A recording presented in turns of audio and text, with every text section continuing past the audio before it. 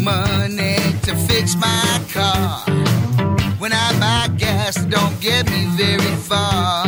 My baby needs some milk to drink, and mama wants her wine. I get a check each week, but I don't know what's mine. I'm losing track, I don't know what to do. I got the budgeting blues. Welcome to Sensible Chat, the podcast committed to helping you learn positive money mindsets, destroy debt, reduce financial stress, and break the paycheck-to-paycheck cycle.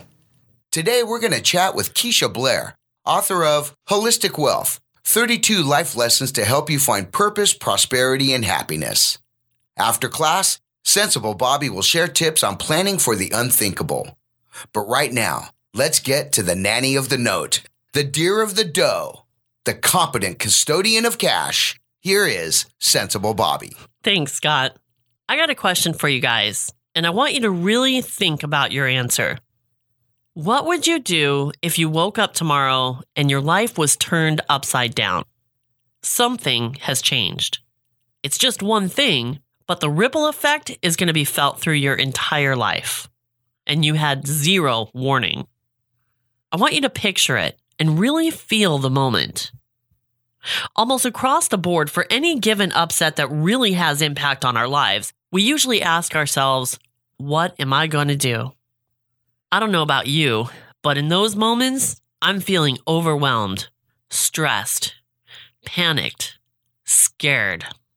This is the worst time to try and figure out the answer to the question, what am I going to do now? But thinking through this type of scenario ahead of time is the last thing we want to do, right?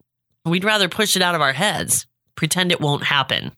But it can, and it does. So what if you found yourself in that life-changing moment, asking yourself, what am I going to do now? And the answers were there for you. That'd be great, right? So where do you find those answers? Let's ask someone who's been there. Someone who turned a tragedy into a guidebook. Okay, class. Sensible University is now in session. Today's guest professor is Keisha Blair, author of Holistic Wealth, 32 Life Lessons to Help You Find Purpose, Prosperity, and Happiness. Keisha is a trained economist with extensive experience in the public, private, and not-for-profit sectors. She's been featured in the New York Times, Harvard Business Review, Essence Magazine, The Wall Street Journal, and many other publications. Keisha, thanks so much for being our guest professor today. Thanks for having me. It's great to be here. You know, when most of us think about wealth, we think about a paycheck or investments or things like that. But your book is called Holistic Wealth, so I assume there's more to it than that. What exactly is holistic wealth? Yeah, you're right. It's much more than just a paycheck or your salary or financial resources.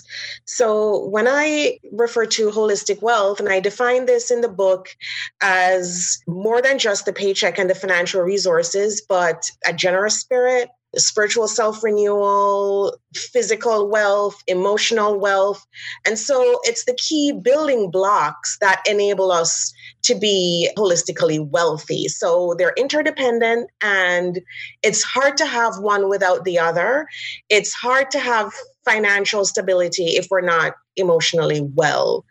And it's hard to have financial stability if we're not physically well. So they're highly interdependent, and they're all needed for us to have a good lifestyle.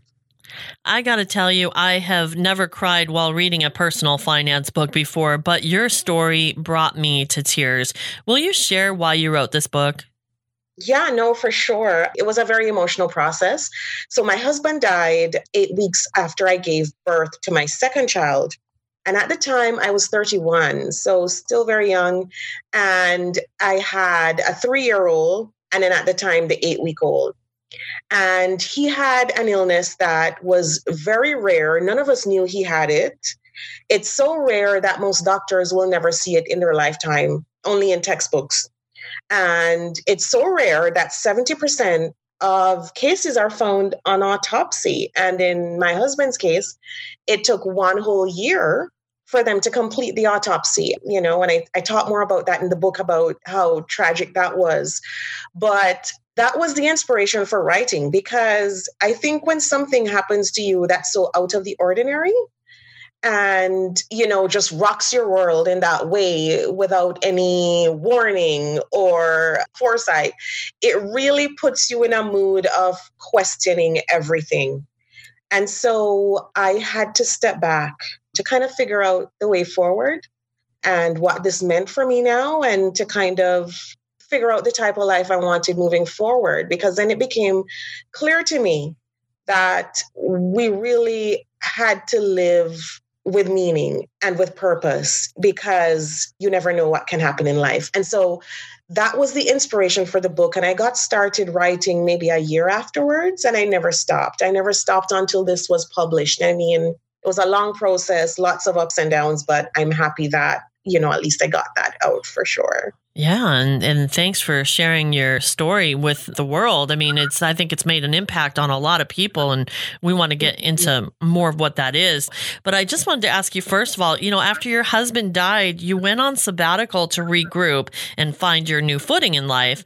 But there's a lot of people in your position with 2 kids and the sudden loss of an income that wouldn't have been able to do that financially and take the time to grieve.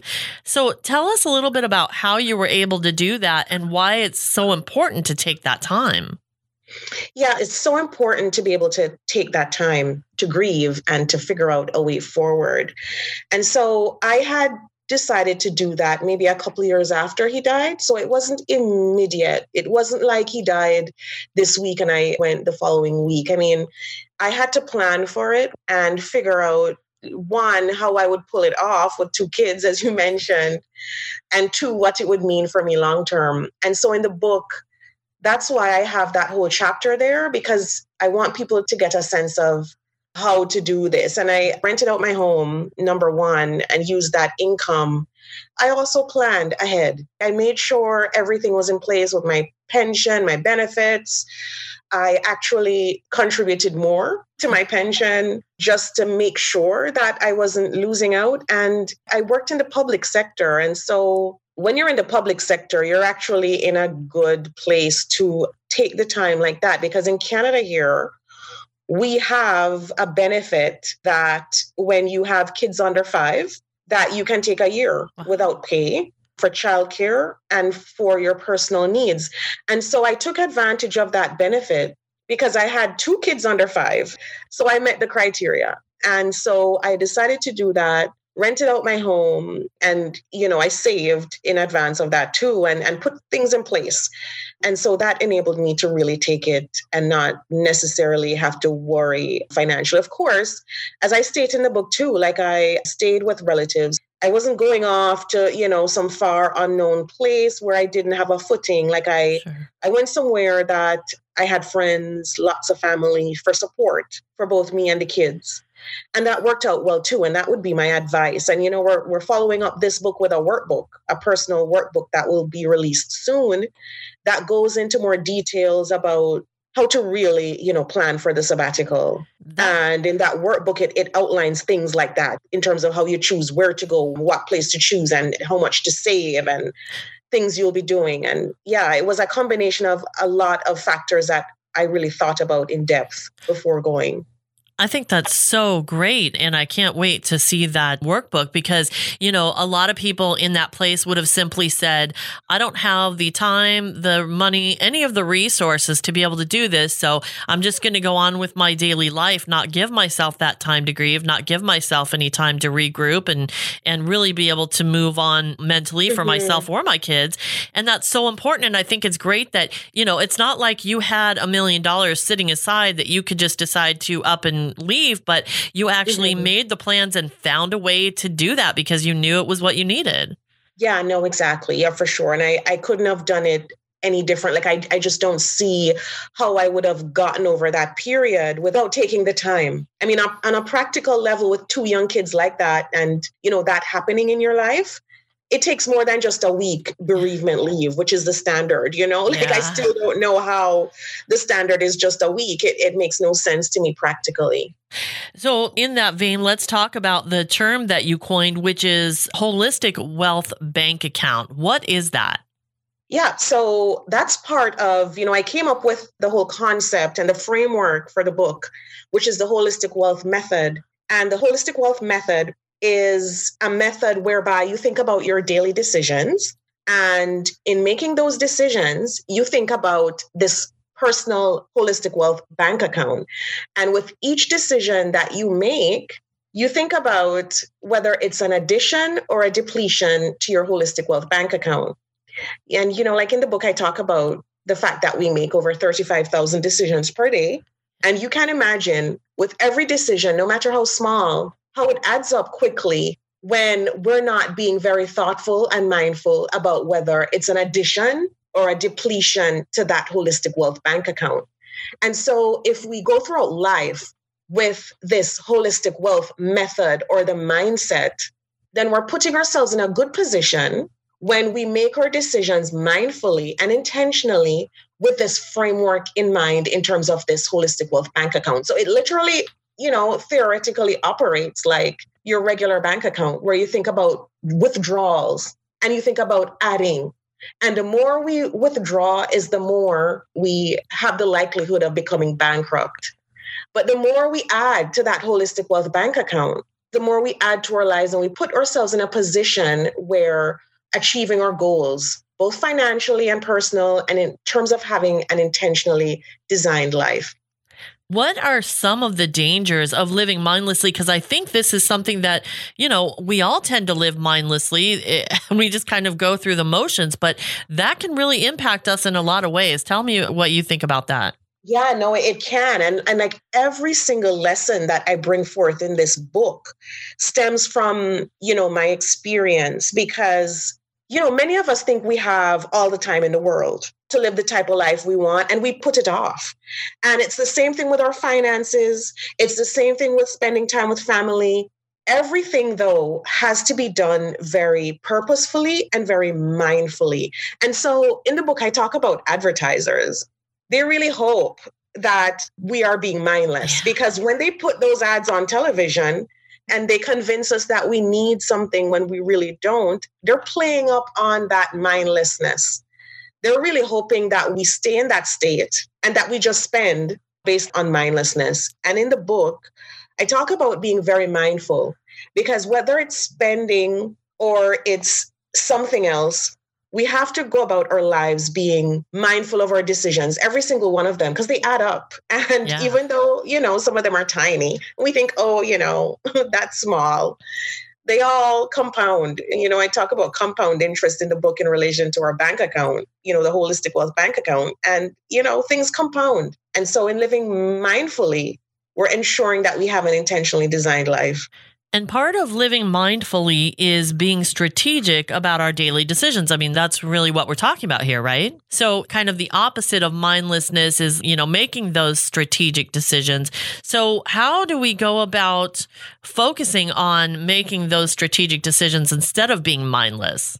What I've been realizing is that even in our spending, if we're being mindless, we're not going to set ourselves up to be financially resilient or resourceful because we think about our near-term needs, and they're very important, like paying the bills, getting new tires on the car, and those are important. But those aren't the types of things that are going to set us up if tragedy strikes. It's the saving and the investing and being mindful in all of our decisions. So I love the 2 R's and I talk about them a lot, and it's resourcefulness and resilience. And it's making sure that in our spending and in our saving and in our investing, we're setting up ourselves to be financially resilient and financially resourceful. So we have to have that balance because if we don't, we're really just satisfying the near term and we're not satisfying that criteria for resilience and resourcefulness, which is extremely important. It kind of goes to the fact of, in your book, you wrote this statement and I loved it. It says, financial security does not lie in your salary alone. And I think that's one of the biggest lies our society tells us, that it's all about the paycheck. But even as you're talking about now, resourcefulness and resilience, those go far beyond the paycheck that you make. So if it's not the case that it's all about the paycheck, talk to me about where financial security actually comes from. A lot of it comes from leveraging the resources that we have. And so one of those resources is the paycheck.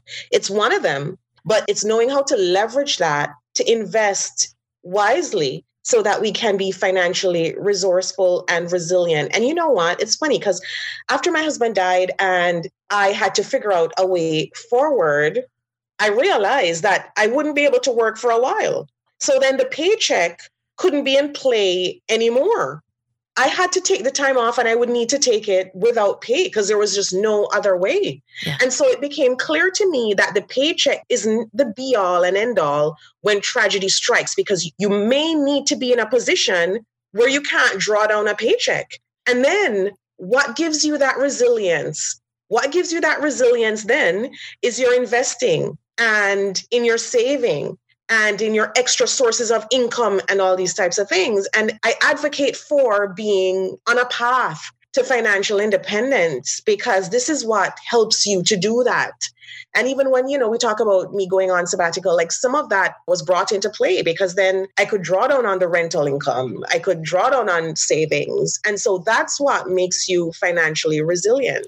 And I think it's important to note that, again, it wasn't just about the money that you had, but the other resources that you had that went beyond the dollar that you have today. And I think it's so important.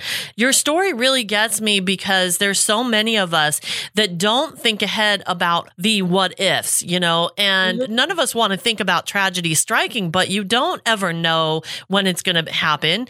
And so you really kind of have to be prepared for that. I mean, as prepared as you can for the unexpected.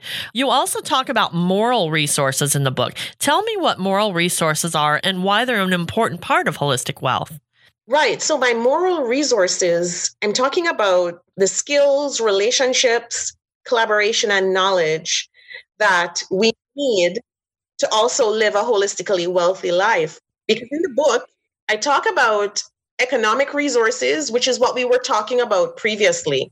We talked about the salary and the paycheck, and moral resources are the skills, relationships, collaboration, and knowledge, which we also need to be resilient. And, I spoke about the skills in terms of, deploying those skills if we needed to find another job or to get, like a higher salary or to start a business, or the relationships that we have around us that we need to, cultivate to be more resilient, and as well the collaboration and knowledge. All of these work together, and they're very, very important in terms of achieving holistic wealth.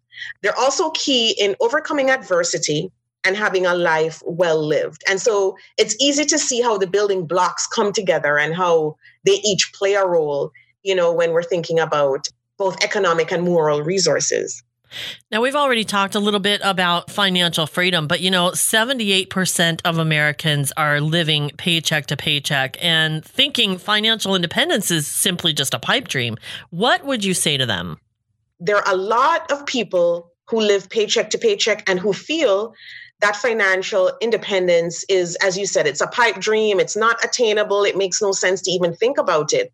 But what I always remind myself is it's not just the end game. It's not just waking up that day and saying, yeah, I'm financially independent now. It's the path. Right. It's the journey that gets us to that end game. And even if we get 90% there, or we get 80% there, or even 70%, we're better than just living paycheck to paycheck. And so that journey and that goal is still very much in play and should be still a part of our mindset. Yeah, that's such an important point because, there's so many people that focus on getting to retirement. But like you said, the journey is so much longer than retirement is. And if you want to live a fulfilled life, then it's more than just planning for the long term. It's planning for your best life day to day. And so in talking about that, there's a quote in your book that I love that says, strategy is about turning what you have into what you need to get what you want. Explain that for me. Yeah, no, and that was something I learned in my course at Harvard. And my professor used to love that because we used to talk about good strategizing a lot. Because when you talk about everyday people on the street, like living paycheck to paycheck, it becomes how you strategize, and my professor wrote a book called How David Sometimes Wins. And it speaks about that, the little guy on the street who's living paycheck to paycheck. All he's thinking about is, I don't have these resources. I'm not able to do this. But when we think about both our economic and our moral resources, the relationships, the skills, the collaboration, the knowledge, this is how good strategizing comes into play. And all of these come into play to enable us to have a good life. So in the book, I talk about good strategizing is correcting the imbalance to move the fulcrum on which the balance rests to get more leverage out of the same resources. So when we think about our resources, it's how we leverage them. It's how we use our knowledge, our skills, collaboration, relationships. And so all of that is important in terms of achieving holistic wealth. And you can see how they play a role, because if we want to get there, we're going to need all of these things. It's not just relying on one without the other. Right. And unfortunately, sometimes it takes things like what happened to you to make that clear. Your tragic story of such a deep loss is woven throughout your book, but it seems that part of the reason you did that was to illustrate how sometimes loss and obstacles can lead to growth. Am I on track with that? Yeah, no, you're very on track, because sometimes when these things happen, that's when we get the wake-up call. And I mean, I'm an economist, so I had a lot of things that were in place when he died. The life insurance, everything was in place. But there were still some learnings that came about. And I had the year, I had time to think about how I wanted to come out of this and the story. Like I wanted to have a message, and that's so key in this book. I mean, any one of us can write about grief or tragedy or setbacks, but what's the framework that allows us to move forward? What's that framework that we have to apply in our lives now before anything strikes that will set us up for success regardless? And so that's what this is. And so that's why it becomes almost like a gift.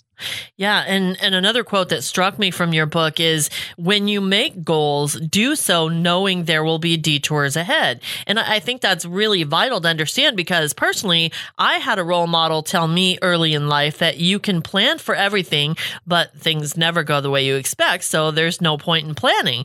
And it took me a long time to stop thinking that way. So tell me why it's so important to go into your planning, preparing for detours, and how we actually can do that. It's funny. I talk about that in the chapter on goals, because I realize that, when we speak about goals, and you'll see lots of articles about, that SMART acronym. Yeah. And it's great for measuring goals. Be specific, be measurable. It's good for that. But what about when a significant detour happens in your life that you're not expecting? And then suddenly that SMART acronym isn't helpful anymore. Right. It's just like, well, what do I do? And so that's why I talk about planning with detours up ahead and what you would do in that event, because then that's how we can even set up the resilience, resourcefulness framework again.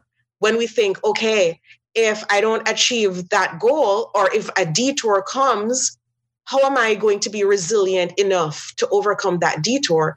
And how am I going to be resourceful enough to overcome that detour? And so it became clear to me as I was writing and in my own experience that, it's about big detours. Let's plan for these, and let's see, whether we have an option B or C, how we're going to set ourselves up, when these detours come. Yeah, and I think that's vitally important, because even if one of those big detours never comes, it's just those things are things that we don't want to think about. And so they hang over our head with all this fear. But if you can actually face it head on and make a plan for it, then you can live without the fear regardless of whether it happens or not. Right. And so for most of us, it will happen probably over and over again. If we think about a job loss, an illness, maybe even not like a critical one, but something where we have to stay home for a while. And then we think about there's death in there. There's all sorts of things.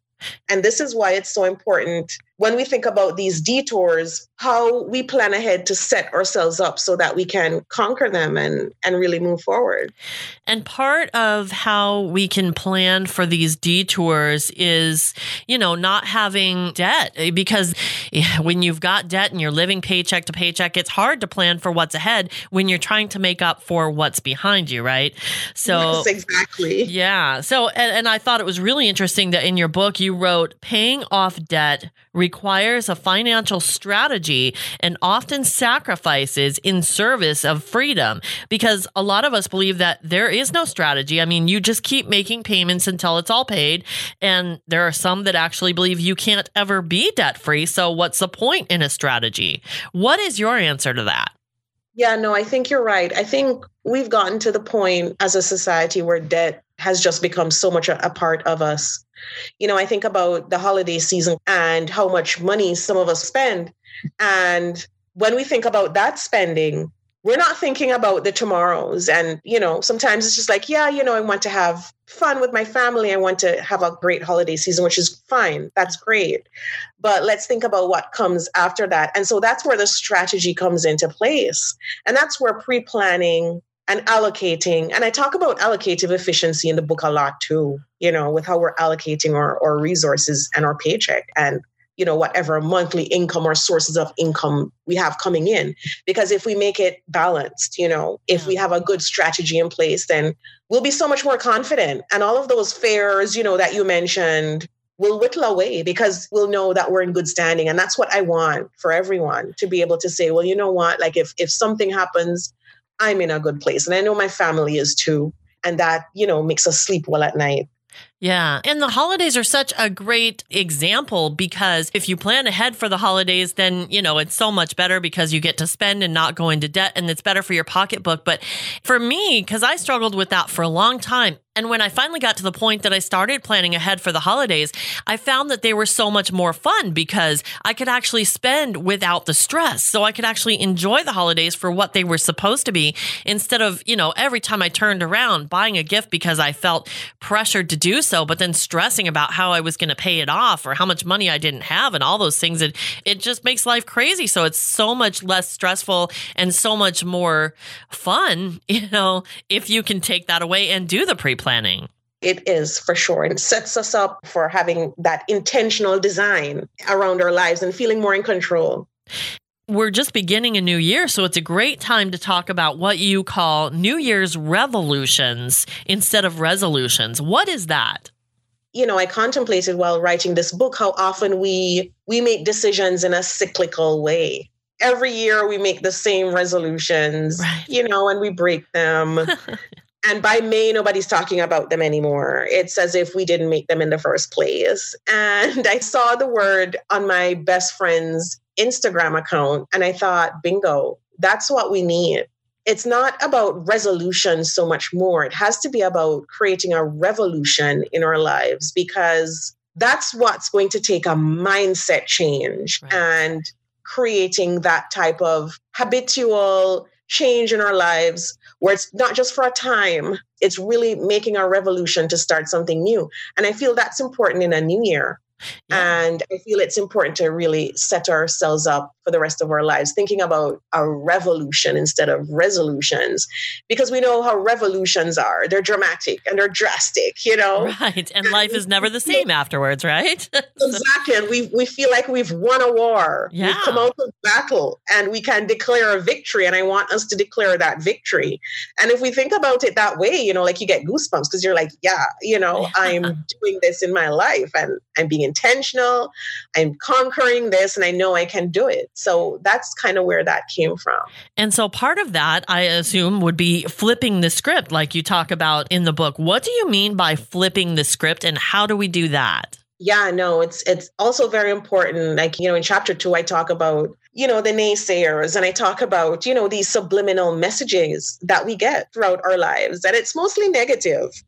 And when you go through a setback or any type of loss, it becomes even worse, you know, because then you can get saddled with, well, what did I do wrong? Did I do enough? And, you know, you start to have regrets and sadness around different circumstances. And so if we develop that script, then we go throughout our lives with that negative script. And that's counter to achieving holistic wealth. And in the book, you'll see a whole narrative around me saying how I identify when that negative script is starting to play. It's like a song or a movie. And I talk about recognizing the signs and knowing when you're slipping down the rabbit hole and pulling yourself back. Yeah. and saying, no, I'm not going there. I'm going to have a positive script. And so it requires mental exercise. And, there's tools and resources like journaling and all these things that help us to track and to write down what our script is. And, like when I talk about having a personal mission and in line with our values and all that type of thing in the book, that's what I'm talking about, because all of this is interwoven and helps us to create the script that we want for our lives. So many important tips and resources in your book that, I was excited because I learned so much from it, just different ways of thinking about things. But also it feels like having your own personal coach, because when you get into those situations where you're not sure what to do, you can refer to this book and it really kind of guides you along whatever you're struggling with at that point. Yeah, no, for sure. And even for me, I go back to the book all the time. Like it's a tremendous resource. And I think it's so well organized that we kind of have that, as you said, that coach at your fingertips that addresses these things. Very important. Now, I think this is a good way to wrap up, because this line from your book is at the core of what I believe, and I think it's vital for anyone to believe if they want to be financially free. You wrote, quote, "The truth is, few people become wealthy from earning a salary alone. Once the job and title are gone, a cycle of poverty and hopelessness ensues," end quote. But this is what it seems like society teaches us to believe. So if it's not about the salary, and I know we've talked about this, but this just really kind of wraps up the whole idea of this. So again, if it's not about the salary, what is it about? And that's a great question. The salary is a part of having that financial resilience and resourcefulness, because it's one resource. But I feel like, as you said, we've been brought up to believe that that's the be all and end all of resources. And it's not. Because once it's gone, whether through job loss or any type of setback, we're left with nothing. And especially if we haven't built up, the deposits in that personal holistic wealth bank account. And this is critical to having a life well lived, because it's not the salary alone. It's all of those resources. Yeah. It's the rest of the economic resources, your investments, your savings, and it's your moral resources, your relationships, your skills, collaboration, and your knowledge. And so when I talk about constantly learning and lifelong learning, that's also another chapter in the book. That's what I'm talking about. There's some things that enable us to have, increased like compound interest. And a lot of those moral resources, and the economic ones too, do compound in interest. And so that's why I want us to think about these things in totality, in a holistic way, so that we really set up ourselves for being resilient and resourceful, because it all comes into play. I think if we place too much emphasis on the salary alone, we're really not doing that. It's almost like putting your eggs in one basket and not having anything else to rely on. And I just think in this, world with uncertainty and global political tensions and just, the world we're living in, I think we'd all agree that that's no way to live. I think we need a new mindset. I think we need a new framework. And I think we need to define that and to redefine that for ourselves. And I think we need to move forward with that type of framework, so that we set up ourselves for resilience and for resourcefulness. And I think holistic wealth is a really great part of that, because financial freedom looks different to everybody. Rich looks different to everybody. Wealthy looks different to everybody. And it's more about what you want out of life and the resources, one of them being money, but not the only one, that's going to get you there. And that's really the whole crux of this, right? Exactly. It's all of these things that we've been discussing that, you mentioned rich. Yes, it's so unique in terms of how we define and how we feel rich and how we feel wealthy. And I know for a lot of us, when we die, we're not going to want the title and the paycheck on our tombstone. We're going to want to be remembered for something bigger and greater than that. And it's going to surround our families and our relationships much more than it's going to surround our title, because nobody puts a title on a tombstone. And so I want to emphasize that we need to focus on the totality of these things in our lives and not neglect one area because, we feel that this is somehow more important than the other area. It's very important that we think about things in a holistic way and that we set up ourselves with that holistic wealth framework in mind where, life in itself is more enjoyable. It's more purposeful. And we see prosperity not in terms of just our paycheck, but in terms of a society and or unique contribution. And that's what I'm getting at in this book. The book is called Holistic Wealth, 32 Life Lessons to Help You Find Purpose, Prosperity, and Happiness. And Keisha, I really appreciate all your time today. How can people get a hold of you or read the book or read more of your writings and certainly find out about this workbook that you've got coming up? Right. So my website is KeishaBlair.com. There are lots of resources there. Readers can get a hold of me there too, can join the newsletter and email me there. I love to hear from readers and I love to hear how people are going about achieving their journeys towards holistic wealth. And I'm on social media as well. Feel free to connect with me there. It's at Keisha O. Blair for both Instagram and Twitter and Facebook as well. And so I'm hoping that I will hear about personal journeys and how people are doing. I hope you'll hear that too, because you've written a fabulous book here, and I think it gives a lot of us hope and resources that we really need to live a better life. So, Keisha, thank you again so much for being with us today. And the website again is KeishaBlair.com, and we're going to link to all of her resources in there. Keisha, thanks again for being our guest today. Thanks for having me. It was great being here. A big, sensible thank you to our guest professor, Keisha Blair, author of Holistic Wealth, 32 Life Lessons to Help You Find Purpose, Prosperity, and Happiness. Visit her website at KeishaBlair.com. Keisha is living proof that no matter what happens in our lives, no matter how bad things turn, you have the power to change them, bounce back from any tragedy, and dig ourselves out of any hole. Money is only one of many resources that make up holistic wealth. We are not victims. Are you ready to declare your financial revolution? It's time to rise up. It's time to take control, and it's time to put an end to your fear. If something bad happens to you, you have two choices. You can crumble. You can talk about how unfair the world is and fall into despair, waiting, hoping for someone to pick you up.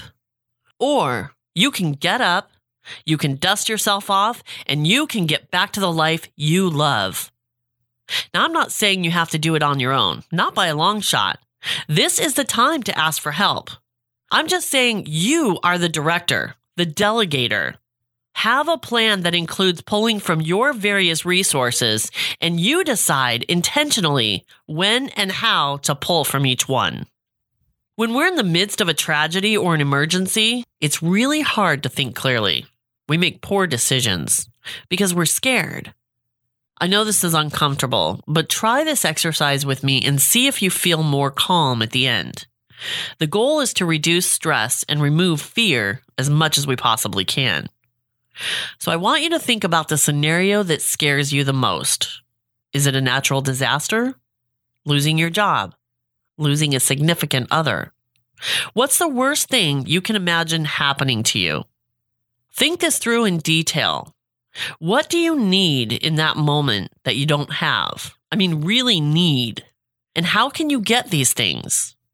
What could you do right then in that moment to start putting the pieces back together? Let's take a job loss. If you lost your job, what would you need?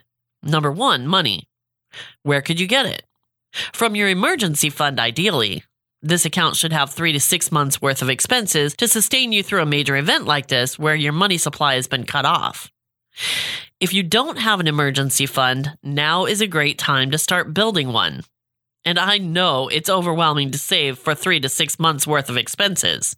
The amount can seem insurmountable, but take it one step at a time. Save 1 month ahead for groceries, then save 1 month ahead for the electric bill, and on and on.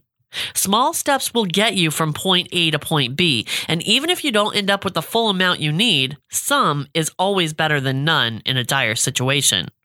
If you need some help getting started, go to sensiblechat.com and check out my blog post, 10 Surprising Ways to Save Money. You can also get money from unemployment.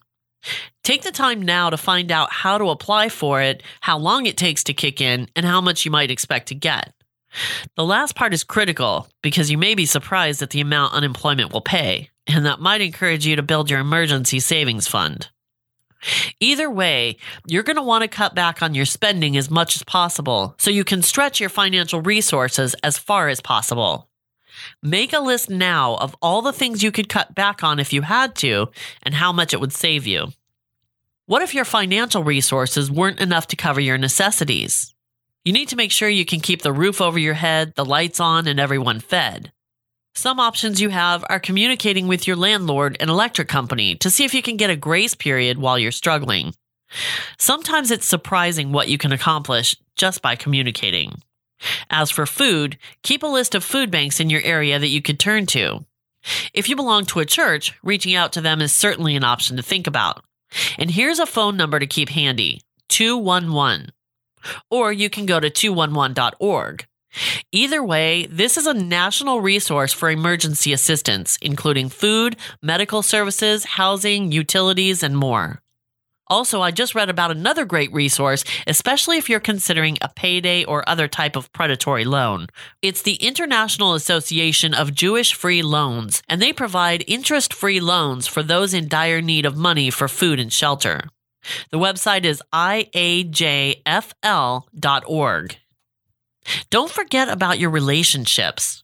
Who can you reach out to for help? This is not the time to be proud. When life kicks you, you can stay on the ground and keep rolling downhill, or you can take the hand of the person offering help to stop your free fall. And together, you can climb back up that hill. The faster you get back up, the faster you'll be in a position to return the favor or lend a hand to someone else in need. There is nothing wrong with accepting a hand up, as long as you don't turn it into a hand out. So what else would you need if you lost your job? Take the time right now to write all of this down. Brainstorm and create a step-by-step plan you could start following right away if you lost your job. Creating a plan goes a long way towards cutting out the fear and makes for a faster recovery. What about a natural disaster? In addition to tapping emergency savings, what else would you need? A plan to get you and the entire family to safety, including your pets. Also, easy access to vital paperwork or documents, including insurance. I'm just throwing a few things out there, but really take the time to think this through and make a list of everything you would need, plus a step-by-step action plan to follow if a natural disaster ever happened. What if, God forbid, you unexpectedly lose your significant other? What would you do? Obviously, the toughest scenario to have to think through, but also the most important. We take life and health for granted until the unthinkable happens. But if it did, would you have what you needed to get through it? If your significant other is laid up in a hospital with a serious issue, all you want to focus on is being with them.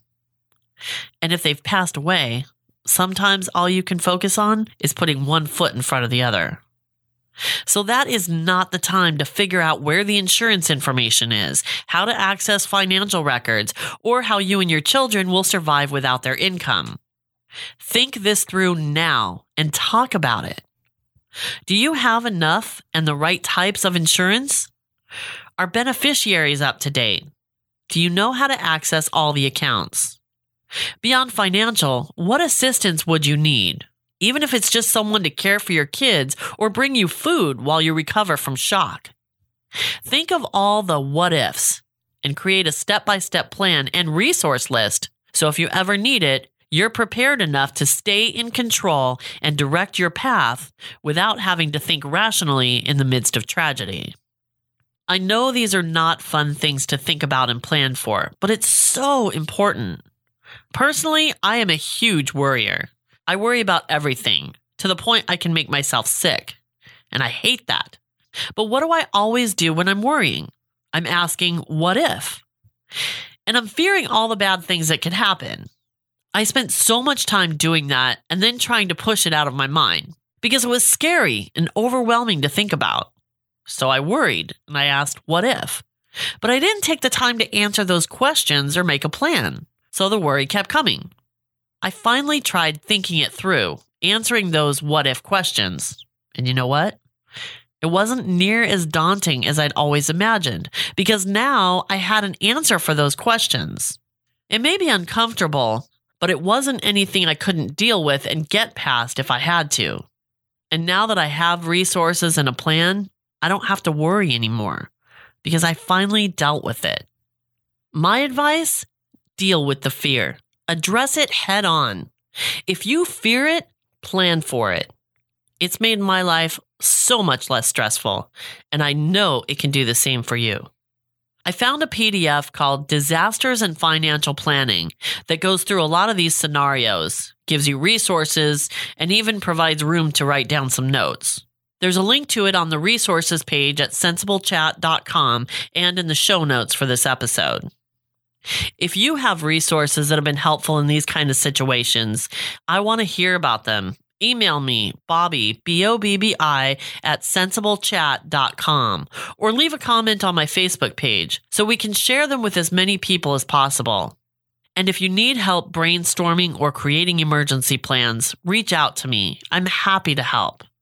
All my contact info is available at sensiblechat.com. That's sensible with a C. Thanks for listening, and until next time, keep spending and saving the sensible way. That does it for this episode of Sensible Chat with your host, Sensible Bobby. Links for all the resources mentioned can be found in the show notes for this episode at sensiblechat.com. That's sensible with a C. While you're there, find your favorite app to be sure and never miss a show. On social media, look for us on Facebook, Twitter, and Instagram. If you need help with your budget or want to share your thoughts, reach out to Sensible Bobby through the contact page at sensiblechat.com. That's sensible with a C.